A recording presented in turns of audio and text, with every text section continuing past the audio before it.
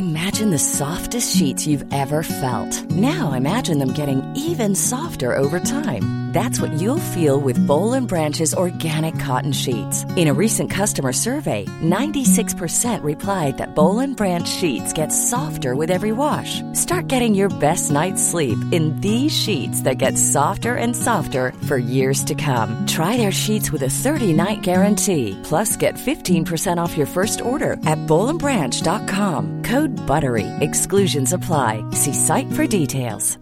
Hi, I'm Daniel, founder of Pretty Litter. Cats and cat owners deserve better than any old-fashioned litter. That's why I teamed up with scientists and veterinarians to create Pretty Litter. Its innovative crystal formula has superior odor control and weighs up to 80% less than clay litter. Pretty Litter even monitors health by changing colors to help detect early signs of potential illness. It's the world's smartest kitty litter.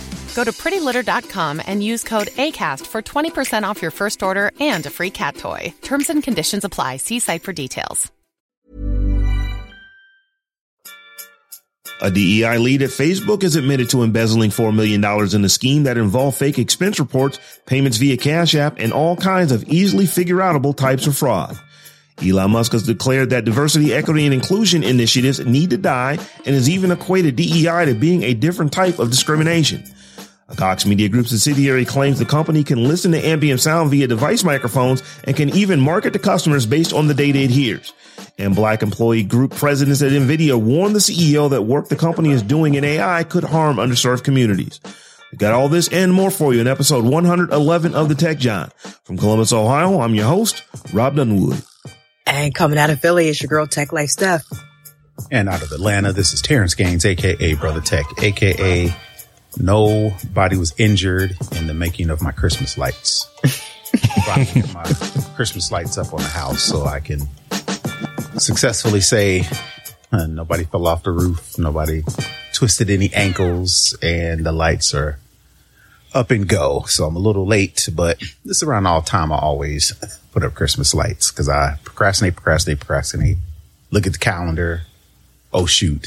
We only got a couple weeks left, and I go ahead and throw up some lights. So they'd be all right. So let me tell you how Murphy's Law works. So I, too, am waiting to the last minute to do it. So my plan was to do it earlier today. And don't you know we got about an inch or two of snow sitting outside on the ground? This is the first time we've had snow that's stuck all year. And it wasted the day that I want to do it. Now, fortunately, it's supposed to actually warm back up again tomorrow. So I'll probably get out there and do it tomorrow morning or something like that. But anyway, we got a tech show to do, y'all. This is our last live show of the year. And there's just been a week of stories, just going to fill this show out. So I expect this is going to be a good one. And before we get started, I wanted to just do a bit of an update because we've been talking about the Fearless Fund pretty much all year. And for those who aren't familiar with the Fearless Fund, it is a venture capital fund that was set up specifically to aid and assist Black women entrepreneurs, where they were doing $20,000 grants specifically to Black women. And then, if you guys remember, the lawyer who was fighting to get rid of affirmative action in colleges, his organization is actually sued Fearless Fund. So that was the second time we've talked about it. And they won their suit. They basically said that the Fearless Fund was discriminating against, other folks, even though they were trying to help the discrimination for a particular group. They said because you were, excluding everybody else, was violating, I believe, some civil rights act from back in 1800s. And now the Fearless Fund is actually coming out and they're appealing it. So their lawyers are saying that they're forcing the foundation to adopt a race neutral criteria would disable the foundation from conveying its message on the precise topic it seeks to address: economic disadvantages faced by Black women. So yeah, there's folks out there that have a problem with, because Black women are so underserved in the venture capital space, you cannot create something to help them specifically. That would be racist. Any takes on that, y'all? Not surprised. Yeah. Not surprised. So as we've been saying, that's just more of an update. We got a lot of tech we're going to get into.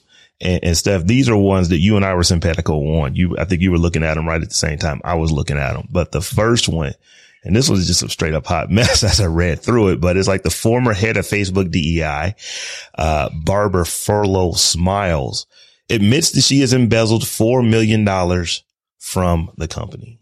She knowingly devised and intended to devise a scheme to basically defraud Facebook. And as you read through some of the stuff that she was doing, it just reminds you that I guess that there's a lot of the criminals that get caught really ain't that smart, because it's like anytime you're using, to defraud a company like Meta, anytime you're using, like Venmo and stuff like that to do it, Cash App, that just ain't a good play. It just, that just don't sound like a good play. So what were your thoughts, Steph, on this? Yeah. Number one, I'm not sure how she thought she was going to get away with this. I'm surprised she was able to get as much money as she did get from them before she got caught. I'm mad she got so many different people caught up in her mess, because it says she was using her husband, former interns, a babysitter, her hairstylist. Like, she had everybody and their mama and them up in this mess. And I just don't understand why. Cause it's like, I'm sure, I'm not in this woman's pocket, but I'm sure she was comfortable in what she was being paid there. So it's just like, what are you doing? You know what I mean? Like, why are you doing this to try to keep up with Joneses? Like, what are you even doing this for when they're looking at you, they're watching you? You're like, what are you doing right now? It's just the only question I have for her. What are you doing? And why did you think this harebrained scheme was going to be the thing that was going to work, and that you would never get caught for this stuff? It just doesn't make any sense to me. And it's very low tech and old school. It's like you're working for Meta, and the only way you could think to do this is to bring your friends and family in and doctor expense reports. That was your scheme. It's like, people can see that coming a mile away. And like you said, they looking at you on top of you being a influential, not necessarily influential member, but your title is influential at Meta. This whole DEI thing is something new. It's hot. It's trendy. That's what everybody's doing. So you're going to have the spotlight on you for that. Number one. Number two, you're black. So it's like, come on now. So you already got a spotlight. Yeah. You already got the spotlight on you to start with. And then you Cash App and Venmo and expense reports. It's like, if you're going to do it, I would leave it a little bit more. Trail. Paper trails. It's like, be a little bit smarter about it. Don't leave a paper trail, and do it over a longer period of time. It's like, you got it. As soon as you got in there, you try to run it up. It's like, take your time, establish yourself, and very little bit at a time, take pennies on the dollar. You trying to take the whole expense report. She clearly never saw the movie Office Space. Exactly. It is like the stuff that she is, she said she's admitted to it. So I don't know if it's allegedly anymore, but the stuff that she is accused of doing is very easily figure outable. It's like, you have to, I'm just wondering. It's like, okay, you going to try to rip off Meta. Now, this is a company that is worth many, many, many, many hundreds of billions of dollars, almost in the $1 trillion range, if they haven't actually gotten there. They have people that count money, that have people who count money, that have people that count money, that have people that count money. I just don't understand so here's what we're going to do. I'm going, I'm going to give you this expense report, and then, so you going or not, I want to put you on this expense report. So you're going to get paid, and then you just cash at me the money back, and then we both good. It's just like, this seemed like you wanted to get caught with this, because there is no master plan. There's no scheme here. This is just like, it just took an accountant to, it's interesting though, because it's so blatantly, simple-minded. Did she get this from somebody else? You know what I mean? Did she do this because she saw it being done over and over and over again in the company. And, you know, maybe the simplicity was the thing that she thought was going to throw people off the case, because you can't be this, you know, ridiculous and blatant with what you're doing, because she's seen it done over and over. Because it's rare that people just do stuff just to be doing it. Especially us in this context. You know, I'm not trying to make excuses for this woman at all. She played herself. She got greedy and she got caught, and she's going to get whatever consequence she has coming to her. You're probably going to see the inside of her prison at some point. Yeah. But I'd be curious though, if she was just not following directions necessarily, but following an example that had been set and a tone and kind of that had been set in the company already. I'd be curious. If that's the case, she didn't take notes, because this is so easily figure outable.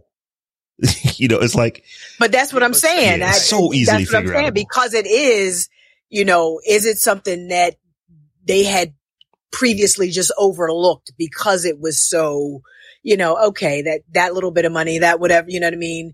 Like, was it something that just was routinely done and folks looked the other way in the past and with other people, that she felt comfortable enough? Cause like, there's a reason she felt comfortable enough to be so blatant in what she was doing.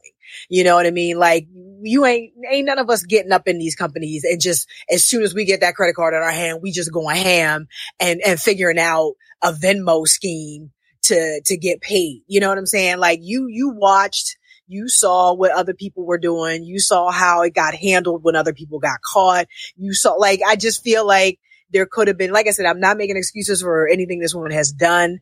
I'm just wondering, thinking out loud, if there was a example or a precedent, you know, that had already been set in the company where this kind of thing is one of those kind of things that just happens. Yeah, I'm pretty sure the homie hookup runs rampant no matter what company you're at. But for her, and I'm pretty sure people have used their influence at Meta, at all these companies, to get their homies through the door, cut corners when it comes to their friends getting contracts, when it comes to them. She, like the story mentioned, she would bring in her friends and family members as vendors, right?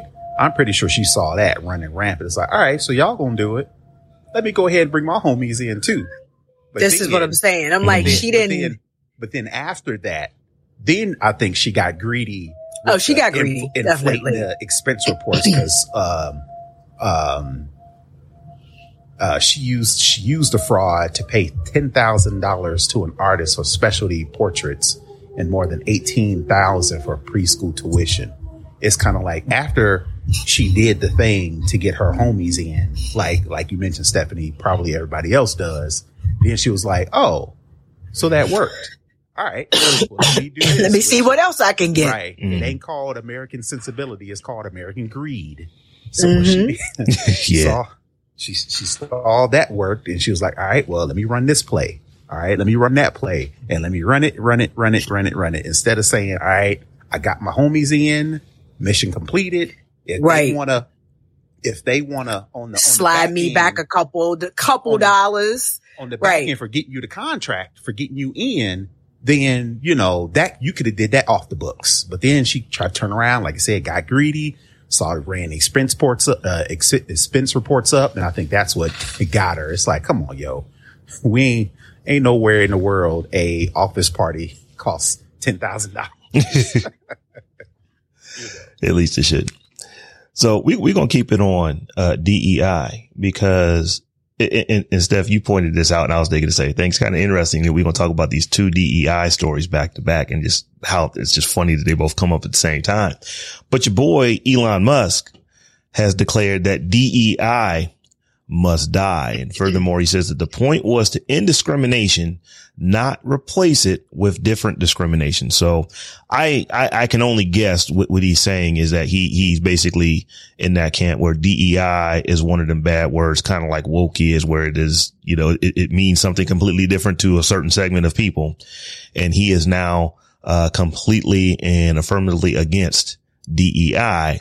And before we start discussing, I should also note that his company Tesla is still being sued by the EEOC for racial harassment and, in retaliation. We've talked about this on multiple occasions about the hundreds of millions of dollars that they have lost to various employees in that Fremont, California plant for all the stuff they do. This is the plant to where they actually have a break room specifically for the black folks that they call the reservation. This is actually something that exists at Tesla, or at least it did at one point. But what do y'all think about the richest person on the planet that we know, at least who tells us that they're the richest, thinks that DEI must go away? It's not surprising. Anybody else calling for it as of late? It's just the people who are now feel comfortable with saying it out loud, or saying it out powerful, a little bit more influential. They don't have as much blowback if they do say it, versus there's some other people. It's like, I don't know how I feel about this, but they got to kind of keep it on the low because their job might be, or their professional career may be in jeopardy, or they may be in fear of getting canceled. People like Elon can say it and, not necessarily have the same hoops to jump through as far as people calling for him to be quote unquote canceled. Right. So the people who are deciding to say it, getting a little bit more influential, which again, like I said, ain't surprising because people companies low key have been kind of trying to get rid of it since it kind of came about. I will play just a little bit of devil's advocate in this one. I will say, though, I don't think it's necessarily a coincidence that this story came out at the same time as the story about the woman stealing money. I think, some folks will use that to inform why DEI must go away and see we got these people in here and this is what they do and yada, yada, yada. Some people will definitely point back to that meta story, unfortunately. And she is going to set black folks back, because they look at us as a monolith and, we won't get that opportunity again. However, I will say though, one of my very good friends is an expert in the DEI space. She actually has a PhD in organizational something. And she's been doing this work for a very long time. And even she has had to, adjust her model to a certain degree because of the pushback that she got when she would go into these companies, because it was like a DEI gold rush, basically, when the whole George Floyd thing happened and everybody wanted to be seen as doing the right thing and throwing money at the problem.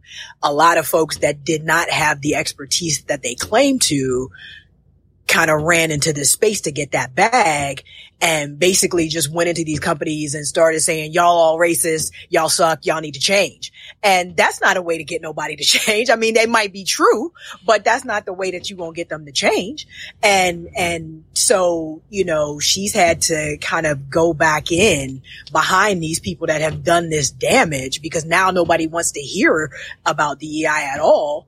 And kind of, wrangle folks back in and talk folks back in off the ledge. So, there was a Forbes article kind of in, response to what Elon Musk said that was like, okay, he said it, he was a little inflammatory as always in what he said, but he may not have necessarily been wrong. And I don't agree with that. He was just wrong and he's just trying to be contrary for contrary's sake. But I think there is something to the idea that DEI needs to be looked at again and people need to pay attention to who they're relying on as their experts, as they're moving forward with their policies and not just leaving it up to their employees to do it. Or just to any old body that took a weekend course, and got a little certification to do it as well, because this is the type of thing, this is the backlash that we get for not having experts doing the work, and not lifting those experts up. And that would make perfect sense. But you know how folks do. Mm-hmm. Just look at now, all of a sudden I see friends on my Facebook. Now they're all asserting the the AI, the generative AI specialists, and now they got courses and master classes. And that's the thing. Everybody wants to be an expert now because nobody knew enough about it to really, claim. Yeah, it just now everybody think they know everything, and I think it was the same with DEI. We got the same result. Yeah, and because of that, I think you have a lot of folks who have a negative who see DEI as a negative connotation, or they don't see it as a positive thing, don't really understand what it is. They think, oh, we just, they almost think of it as like affirmative action, which it isn't. They are separate things. They're generally, completely separate departments if your organization would have both. But a lot of folks are just seeing it's like, oh, we're just doing all this stuff to accommodate all these isms and all these others and all this other stuff. And it's making me feel some kind of way about it. And, part of what DEI is supposed to do is that, at least from, my rudimentary understanding of it, is that there are a lot of organizations that they want everything to be just a meritocracy, and everything is just based off of, if you work hard, you put your head down, you're going to rise based off of how hard you work and how good you are. And if I'm being honest, that works so long as you're not black or brown or female or disabled or anything that is generally not a white guy. But I do see, your point, Steph, to where after George Floyd, all these companies wanted to get on board, and they just started throwing money at anybody who could come in and say, they talk about DEI. And as you said, there's a lot of folks just come in and it's like, yeah, you're a racist organization, you need to change, without actually really giving any, game plan for how that gets done. So it just makes it a difficult conversation to continue. But I don't think any of the three of us think that it just needs to go away, and that it's like some kind of reverse racism.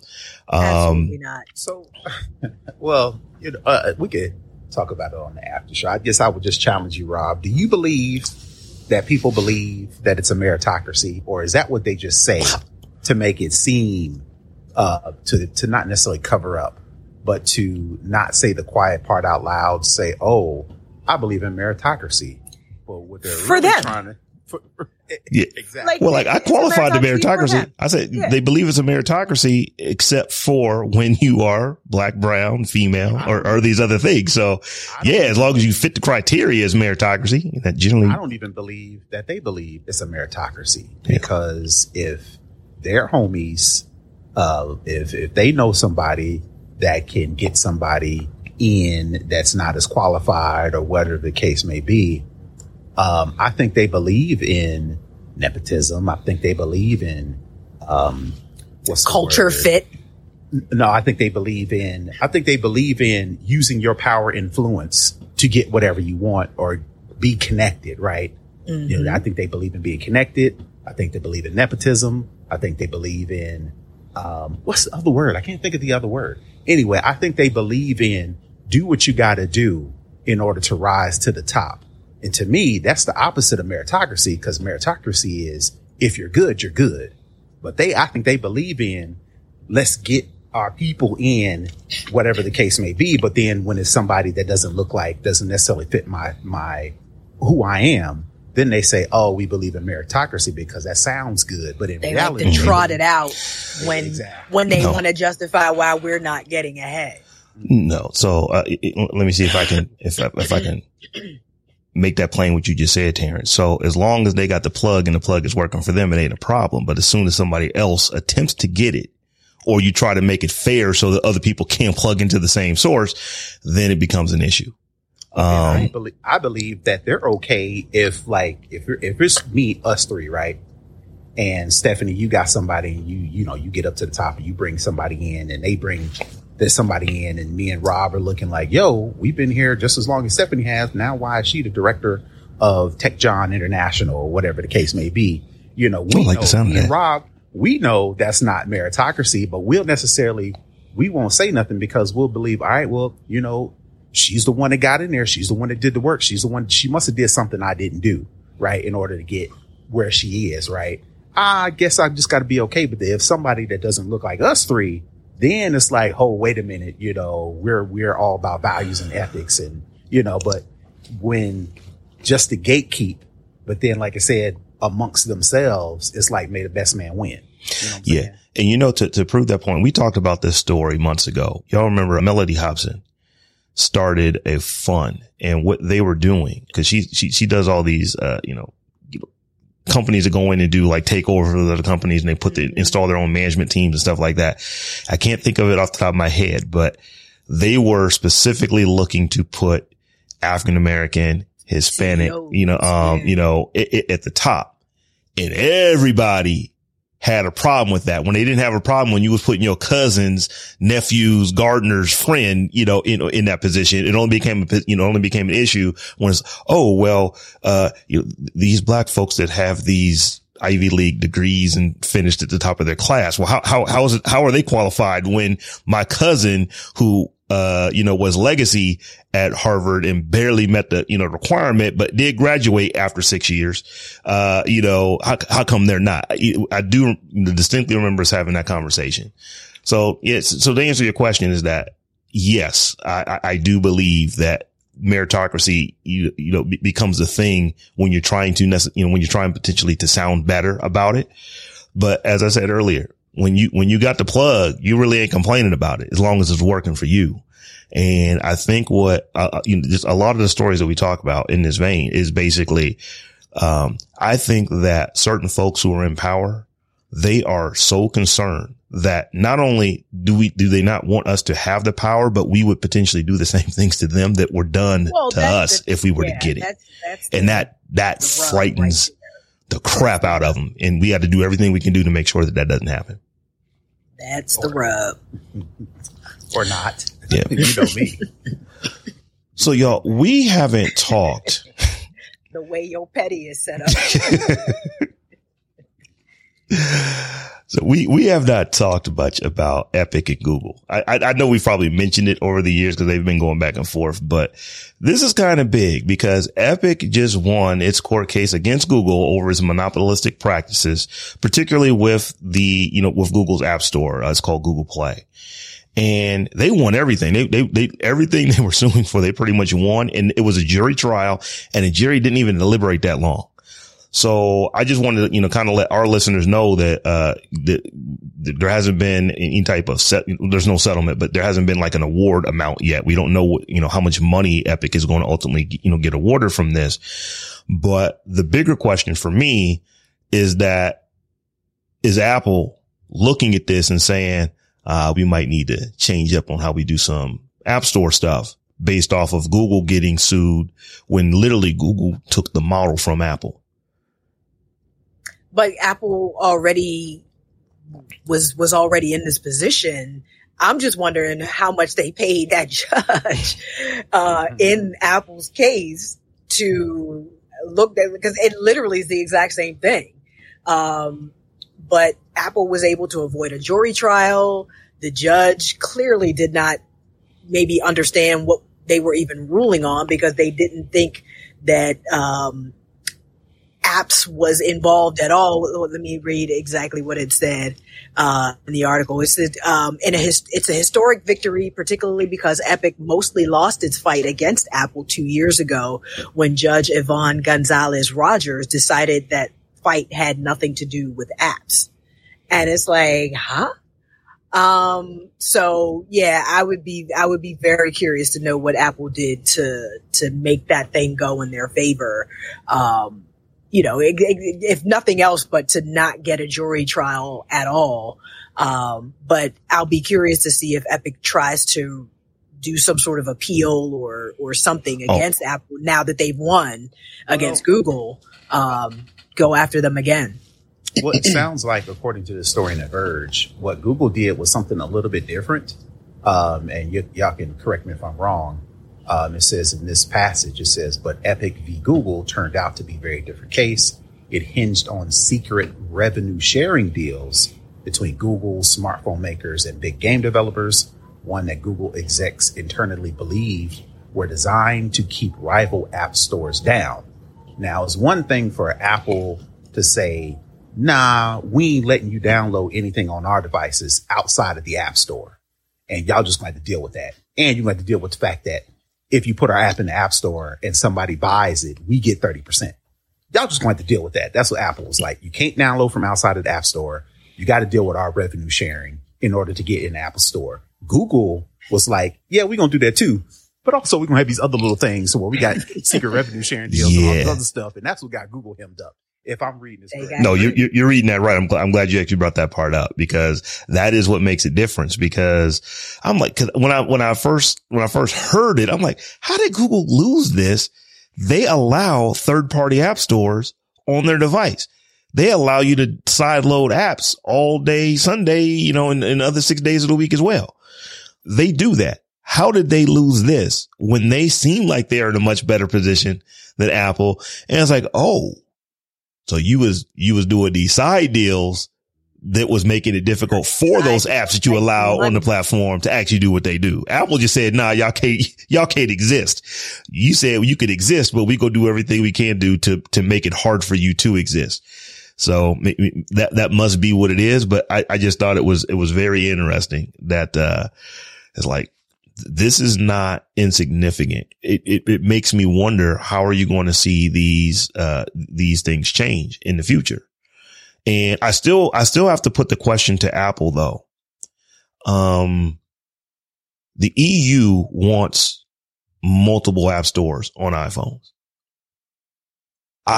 If I were to bet on this, and I'm just saying, 51% of me tells me that they probably are going to acquiesce to that at some point. You don't think so? So, I do not see another app store being on an iPhone. If I'm wrong, then record this, timestamp it, and I'll come back and apologize. But I don't see Apple saying, yeah, you can let Google Play, or you can let Epic, if they've got an app store, Logitech or whomever the case may be. Yeah, all y'all can have app stores on an iPhone. I don't see that happening. Like I said, I could be wrong, but Apple's I don't see that happening. Yeah, I don't see that happening either. Like I said, I don't want to say I see it happening, but if I were going to bet, if I had to bet, Rob, you have to place a bet.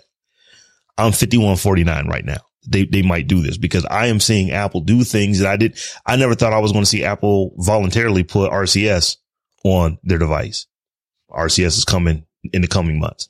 I'm looking at lawsuits where Apple is, we are about to basically say you're a monopoly, and we're going to sue you for billions and billions and billions and billions and billions and billions and billions of dollars over in the EU.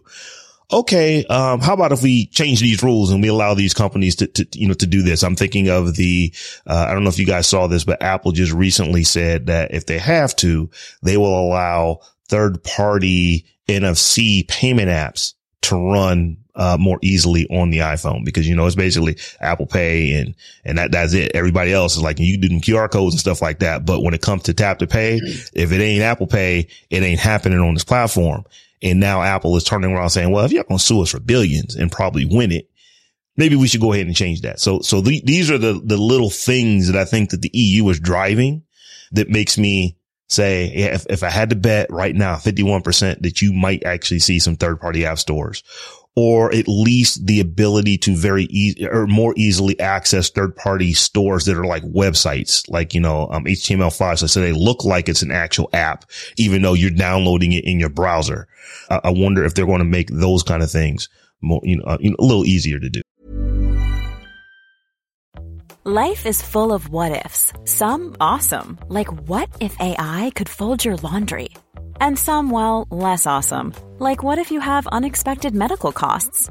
United Healthcare can help get you covered with Health Protector Guard fixed indemnity insurance plans. They supplement your primary plan to help you manage out-of-pocket costs. No deductibles, no enrollment periods, and especially no more what ifs. Visit uh1.com to find the Health Protector Guard plan for you.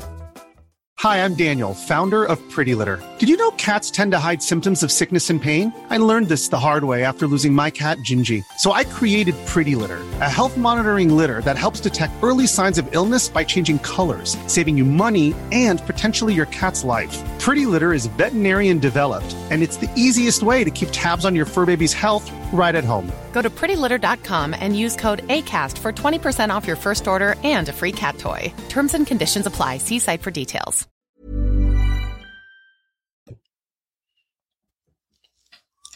See? So y'all, this was a big story last week. I don't know if either of you saw this one, but there is a Cox Media subsidiary that claims that it can do what we all thought advertising companies were doing for the longest time. So how many times have y'all been sitting talking to somebody and you're talking about something that you want, a thing that you want to get, a new service that you might sign up for, something like that. And before you even get done having that conversation, you see ads for it. It's like an ad comes up on the TV, you know, if you're watching one of these apps, if you're watching YouTube TV or something like that, or you're watching just a YouTube video, you see the ad for the thing you were just talking about. It's like, I know I didn't just search for this. How do they know? And we've been saying for years that they're listening to us through our phones. They're listening to us through our smart devices and stuff like that. But when you really go back and look at it, no developer, you know, has been able to, you know, or I should say researcher has been able to find code to where this was happening. No one has been able to look at Android. We haven't found any code that's allowing this to happen. We haven't found any code on the iPhone that's allowing this to happen. So is it just a coincidence? Are these companies just really that good at targeting us that they know even when we're thinking about talking about them, and that's when they're going to show us the ads, which there's probably some truth to that. But this company, like I said, it's a subsidiary of Cox Media. They actually came out and said, nah, this is what we doing. And have a full marketing plan. I mean, I actually linked to their marketing slick, where it's like, this is a whole presentation about how we are listening to you through your phone. And based off of that, we're going to serve up ads based off that information. This is what they're saying, that it's not clear if they've already done it or they just have the ability to do it now. So I want to get y'all's take on this, because I know me, there is no way on earth that I would ever allow this to happen on my phone. I would switch phones. Like I would switch to cause I don't think the iPhone will ever allow this to happen on that device. I would switch if this is how Google rolls and they just simply allow this to happen on their platform. What say you two? I mean, it doesn't surprise me. And it says, you know, the company website says, yes, it's totally legal for phones and devices to listen to you. That's because consumers usually give consent when accepting terms and conditions of software updates or app downloads. You know, terms of service, man. None of us read them. None of us really pay attention when we click install or anything like that. I'm sure there's probably something in the terms of service of every piece of software or app or anything else that we've all put on our devices. You know, it doesn't surprise me. What was funny was that one of the first bullet points in this presentation was about the legality of this. And they explained in detail how this is legal. But nowhere in that entire presentation, because I looked through the whole thing, they talk about the ethics of this. Is this a good thing to do? Ethics. Nobody cares about ethics. But I'm just, you know, I initially thought this was an article in The Onion when I read it, because why would you admit that? Maybe I'm missing this, but do regular people want to know, or would regular folks just have regular devices in their house that have just regular, microphones connected to the computers, just have regular phones in their pocket? Are they cool with these phones are listening to everything you say and looking for keywords so that they can send you advertising? I just don't think people are cool with that. Where do you think artificial generative intelligence is going? Right. Where do you think this is separate? People want to have a assistant. People want to have a helper. People want to be able to live their lives and have our technology not necessarily think for us, but be like, yo, I saw on the refrigerator. Imagine, think of like Her. I just read a story about the 10-year anniversary of the movie Her, which was about, this assistant, a dude falls in love with the OS software. I think we all, as a race, see a future. You look at an iRobot, all these movies, all these concepts, all these theories start off as robots, technology helping us. And what better way would be a technology helping you than you to be talking to your homegirls about some gift you need to get for your husband or your boyfriend. And then your phone is listening or your computer's listening and said, oh, by the way, I saw this deal or whatever on, manlybeard.com or something like that. I think this would be dope for the gift. And you would, if it works, we're down. Only time we're not down is if it's feeding us stuff for things that we aren't necessarily looking for. Like if I'm just having a conversation like, boy, the weather's crazy out here. And then artificial intelligence tries to change the weather. It's like, wait a minute. No, we didn't ask for that. But like basic stuff, we want the stuff to work. And when it doesn't, that's when we get upset. Like when we're talking about privacy, like if I'm having an intimate conversation and that somehow leaks out to whatever the case may be, then we're like, no, I don't want this. But like something that actually helps and works. Aren't we pushing for that with this whole chat GPT? And, we're pushing for something out there to help us, to assist when we are, living our everyday lives. And for the fact that these companies are now saying that, hey, we have created or we've come up with or we've developed technology to where if you're talking about something specifically, we're looking for it and we're going to serve it up. Yeah, people on Facebook and Instagram, social media claim that they hate it. Until they actually find something. So, until it's useful. Until it's useful. And the thing is, it's like the technology is so entrenched at this point. It's not like people are going to be like, oh, you're listening. I'm never using my smartphone again. Like that's never going to happen. You're not putting that genie back in the bottle.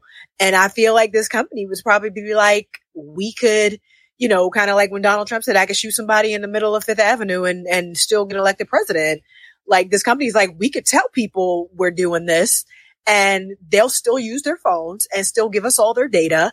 And all it is going to do is make the advertisers flock to them because they are claiming to have this technology that they have the balls to put out there to say, we're listening and we're going to get you the exact buyer you're looking for because we're listening to what they want.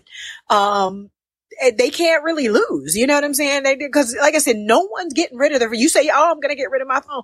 Okay. But Apple's doing that shit too. Don't sleep. Don't think they're better at hiding it, but it's happening across the board. There is no place you can go to escape technology except not using it.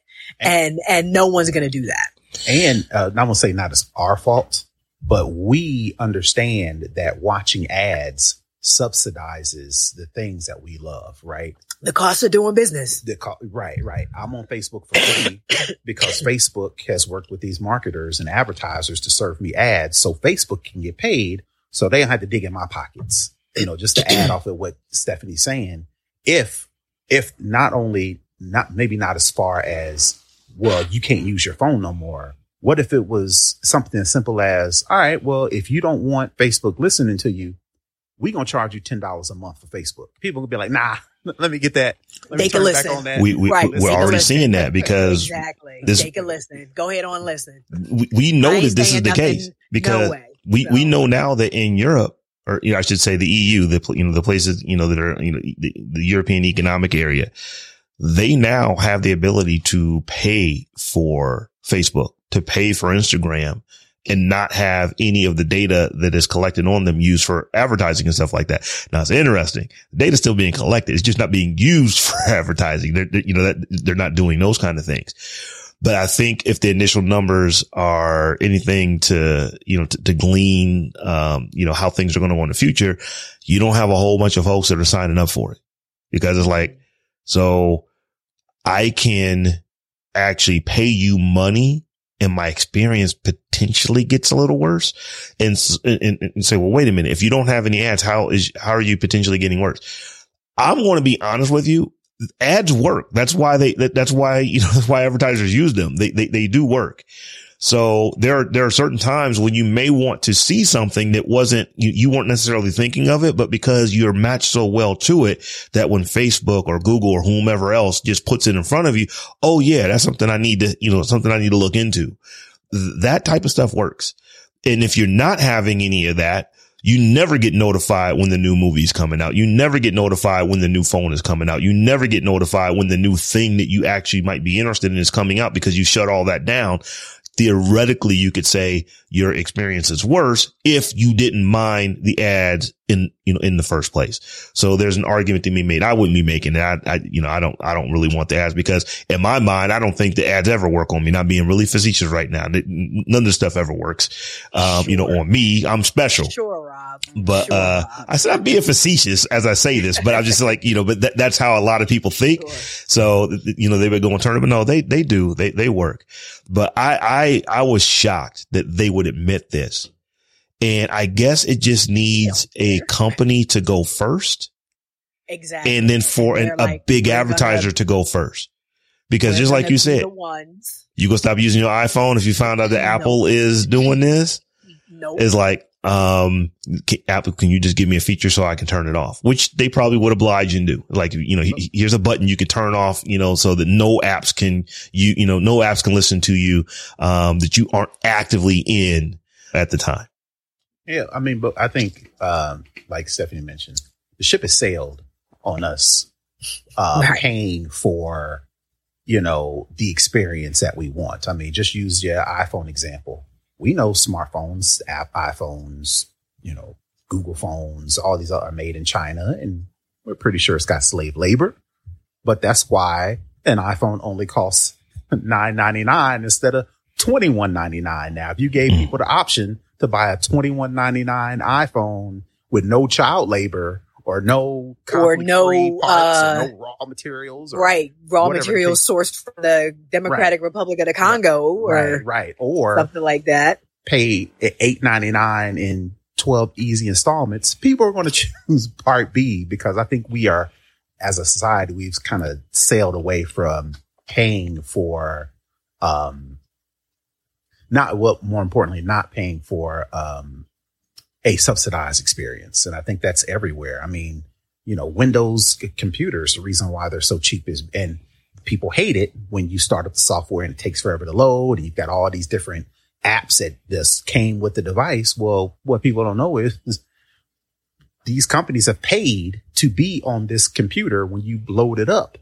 So Microsoft can keep the cost down to a target cost. But you got to deal with the fact that when you boot it up, it's going to have 50 million thousand apps on there that's taking up memory and hogging space that you could be using for family pictures. I think everything is subsidized in our society. So for the fact that now we've got, advertisers saying, all right, well, we're going to make it even more subsidized because ads are going to be better.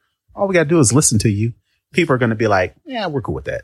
Right. It ain't going to take long. No one's going to care. No, it bothered me. When I saw it, I was like, what? For real? I mean, it didn't bother me. I was just like, I knew it. You know what I mean? Like, all my suspicions were true. Like, I did have that. It's like, see, I knew I wasn't crazy. I'm expecting, just because Terrence said it, I'm expecting a Scotch Porter ad to pop up at any moment.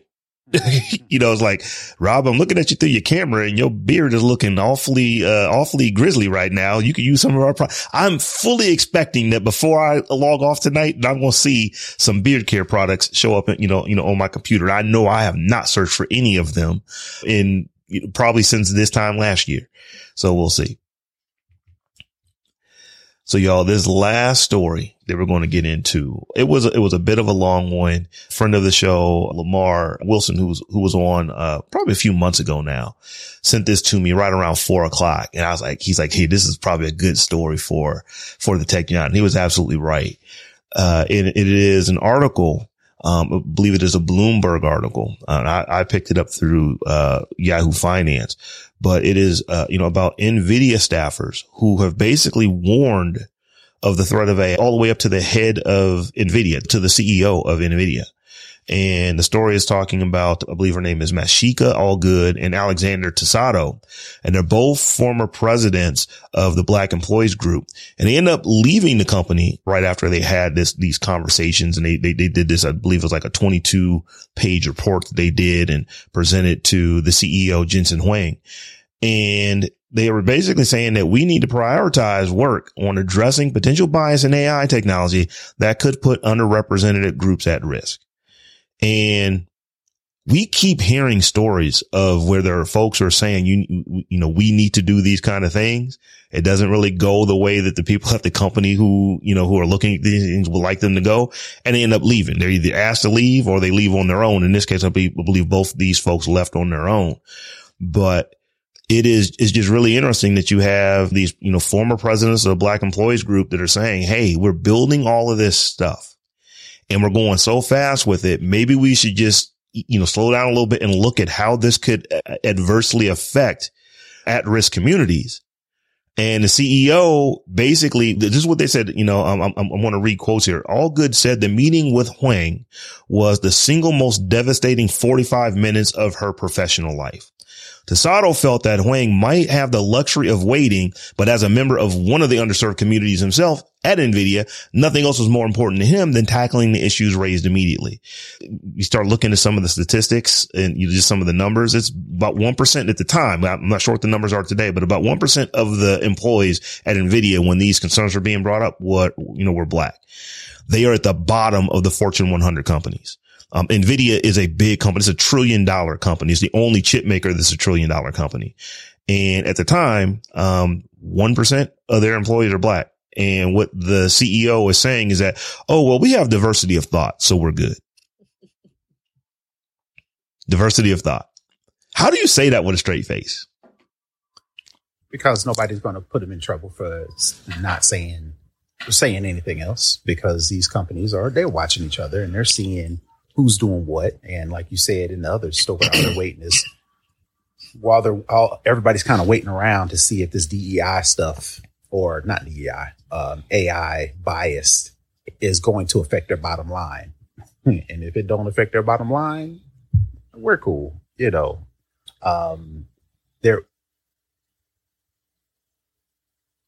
that's so new.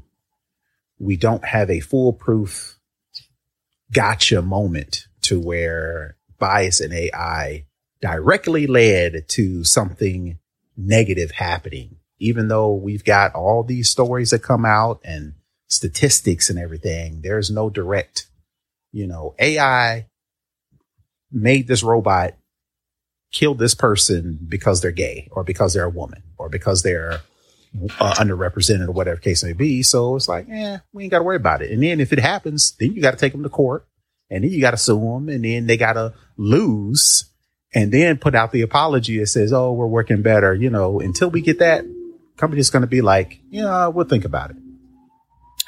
Well, it's interesting to me to kind of finish that thought. It's interesting how these companies don't think that the poor choice of data sets and not accounting for people of color and women and all these things that they're not doing when they put these models together in order to be as inclusive as possible and take all different types of people into account to work properly. All these things that they're not doing. It's interesting that they think that this won't eventually come back to bite them in the ass as well, because it will. And, the idea that you just want to kind of open up the gate and let this AI train run amok, basically, is a huge problem that I think people just aren't taking seriously enough. I started to throw it in with this because it kind of sort of ties into this. The whole Sam Altman thing, it came out that the reason they kicked him out was because the day before somebody wrote a memo, because they actually believe they have figured out AGI at OpenAI. Artificial general intelligence, where the computer can think for itself without our help. And he was ready to get that bag and, do whatever he needed to do to keep that going. And they were like, hold on, this was meant for you to pump your brakes and you're not pumping your brakes. And, clearly he was charismatic enough to have the rest of those employees drinking his Kool-Aid. So they brought him back when they all decided to leave en masse. But again, the idea that you think that this shit ain't going to come back to bite you in the ass as well, when people have been telling you this whole time that there are problems in the way that these things are being trained. There are holes in all of the considerations you're making. There are gaps in everything that needs to happen to make sure that these things stay safe. We've been screaming it from the rafters since the very beginning, and I don't want to say it's going to be chickens coming home to roost like Brother Malcolm, but no one will be able to be surprised when we are sitting here staring a true Skynet in the face. And that's all I'm going to say about it. I think that there are two camps. The first one is the easiest to talk about. There are some organizations, they simply don't care. I don't care that this might, be discriminatory. It doesn't bother me. Are we making money with people who is not discriminated against and are upset? We are. Okay, cool. That's what we're going to go do. Then I think there's more nuance for other companies. I think I don't know this CEO. I don't really know the inner workings of NVIDIA, but my gut would tell me they're $1 trillion company. My gut would tell me is that they are about, we're going to make all the money we can make as quickly as we can possibly make it. And we will worry about ramifications of things we didn't do when we have to cross that bridge. It's almost like a time value of money. Is it better to go super fast and make the money now, or to slow down, let somebody else who's going to go out there and not care about this stuff make the money now? And then we're in a better position in 2 years, 3 years, 4 years, 5 years because we slowed down and did some stuff. I don't think that they think like that. I think, that they're just like, how can we make as much money as we can right now? And there are other things. When this study was done, but when this all went down back in 2020 into 2021, NVIDIA only has about 1% of its workforce that is African American. And that's problematic. And, I still think that people think that when you hear the word racism or systemic racism, that you think that is like, well, the company's not racist. They don't have people in there calling folks the N-word. If that's not happening, it's not a racist company. It's like, or that you are actively doing things that are to the antithesis of black and brown people. That doesn't necessarily encompass all racism. Just the fact that you overlook someone. Our very first show, episode 0, just a soap dispenser that doesn't work on darker toned people wasn't like, well, we're going to design this to just piss off black folks all the time. That's not what, the developers did. They just didn't anticipate that black folks was going to do it because they weren't coming from that, from that perspective. I looked at a video the other day, and it was from a nurse. And it was a nurse she was changing her shift. So she was going in and getting notes from the nurse who she was about to relieve. And a woman, I believe she was pregnant and about to have a baby, but the nurse that was getting off said, but I called for a psych consult because she has been hitting her head since she's come in here. I've seen that. Yeah. And the black nurse said, what do you mean she's been hitting her head? She's like, was she doing, and she actually showed her, she's doing like this. And the nurse said, yeah, she's been doing that like all day. And it's like, yeah, she's probably got a weave or a wig on, and that's how she's scratching her head. Let's go ahead and cancel that consult. And the moral to that story is that perspectives matter.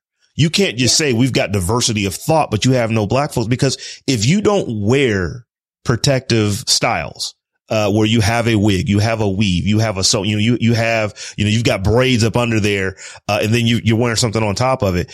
If you aren't close to that, if you don't have, in my case, friends and family that wear those styles that I see every day and I know what that is, or if you aren't someone who actually wears those styles yourself and you know what that is, then how would you know? You could be a nurse that you literally are calling a psych eval for someone who is scratching their head and you thought that they were having some type of mental problem.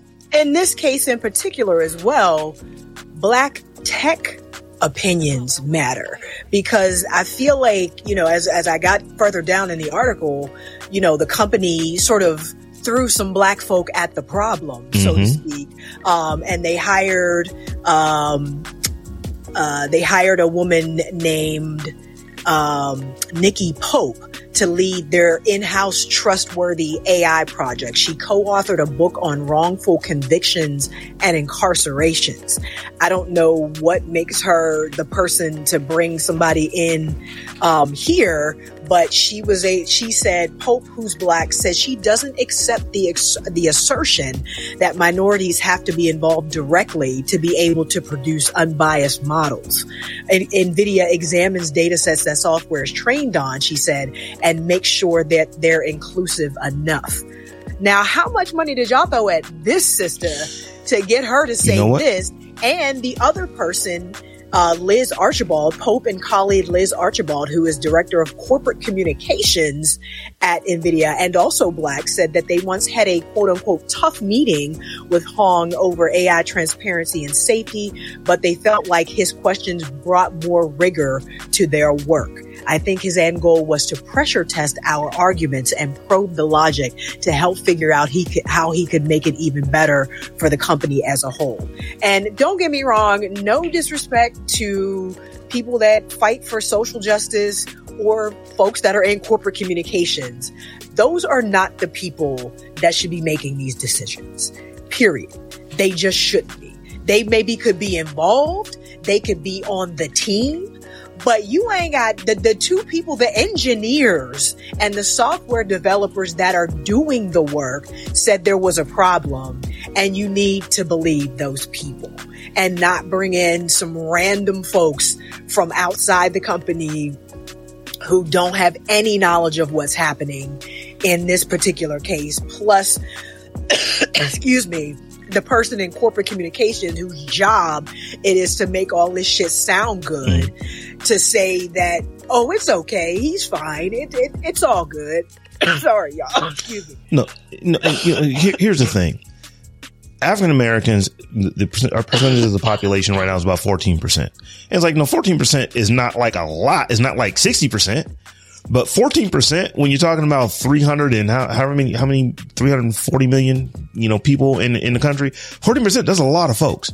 So what does it tell you? There's a whole lot of Black folks in the United States. We are not a monolith. There's an awful lot of different thoughts. You can find a Black person that will agree with pretty much whatever theory you have that you could come up with. You're going to find somebody who will agree with it.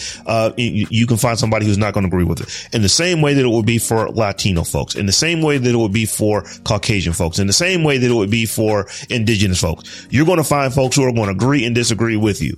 So, but to your point, it really did sound like this is not a developer. This is not somebody that's actually doing the work and is like, yeah, are we designing the T-2000?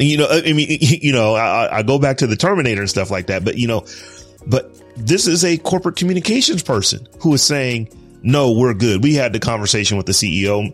That's what they are. If you're kind of coming from that PR standpoint, then that's actually what you would expect the job to be. And like I said, I don't want to disparage Ms. Pope. I don't know her. I haven't read anything from her or anything like that. But I would expect, AI expert. But I would expect that you can find folks who are going to agree with you just as easily you can find folks who are going to disagree with you. So, NVIDIA, you may need to do more work. There are many of them, and they seem to keep leaving organizations where they are giving the ones who actually have the expertise, the ones who can actually write the code, look at the code, see what the code is doing. Those folks, many of them Black and brown women, seem to be leaving the corporate world to start these organizations because they've been yelling at the top of their lungs inside of these big companies like NVIDIA, like Google, like Oracle and stuff like that. And the stuff is just not happening for them. So they feel like they need to, go outside of it. But when I looked at this story, it was just like, it's the same thing all over again. You have, these things can adversely affect us. What do we always say? It's like, tech is tech, but it hits communities of color differently. And this is one of those situations where you have your people saying, hey, this is going to hit me different than it's going to hit you. We had a story that, this is probably in the last 6 months where we're just talking about how AI was having a problem. It's not even 6 months ago. It's probably in the last 3 months where some of these new engines that are drawing pictures, these AI engines drawing like Midjourney and stuff like that, they were having very difficult time drawing Black doctors helping white children. I've been playing with Facebook's Imagine with Meta AI recently, and it's actually pretty good. But do you know what it has a problem with? drawing a black doctor. You can get a black doctor. You know, I tried probably 5 iterations today just to see, you know, what this is doing. I can get a black doctor with children, some of them being white, but specifically black doctor, white children. This thing would not generate it. So then, of course, I go white doctor, black children.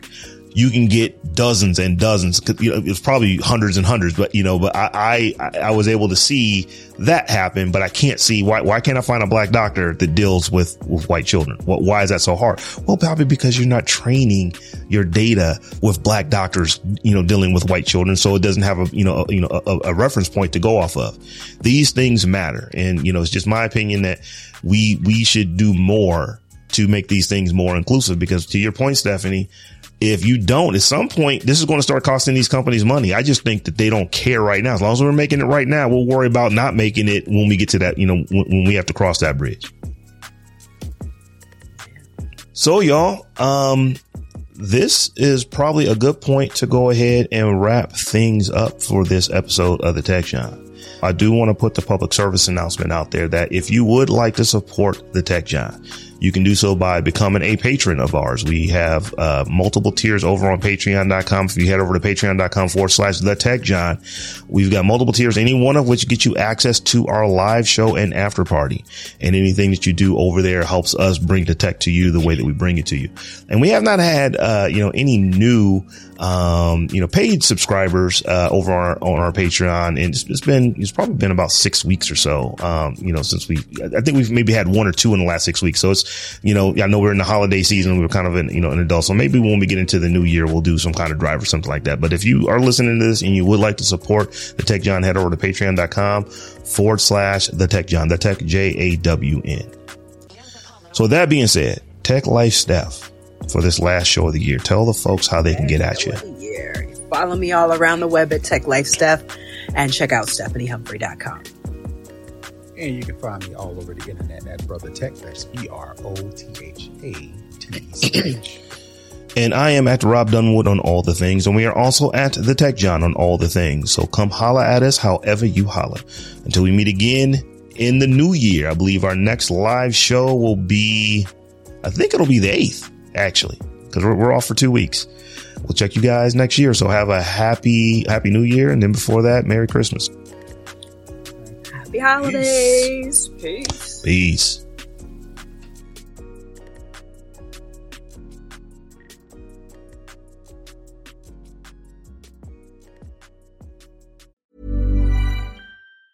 Hi, I'm Daniel, founder of Pretty Litter. Did you know cats tend to hide symptoms of sickness and pain? I learned this the hard way after losing my cat, Gingy. So I created Pretty Litter, a health monitoring litter that helps detect early signs of illness by changing colors, saving you money and potentially your cat's life. Pretty Litter is veterinarian developed, and it's the easiest way to keep tabs on your fur baby's health right at home. Go to prettylitter.com and use code ACAST for 20% off your first order and a free cat toy. Terms and conditions apply. See site for details.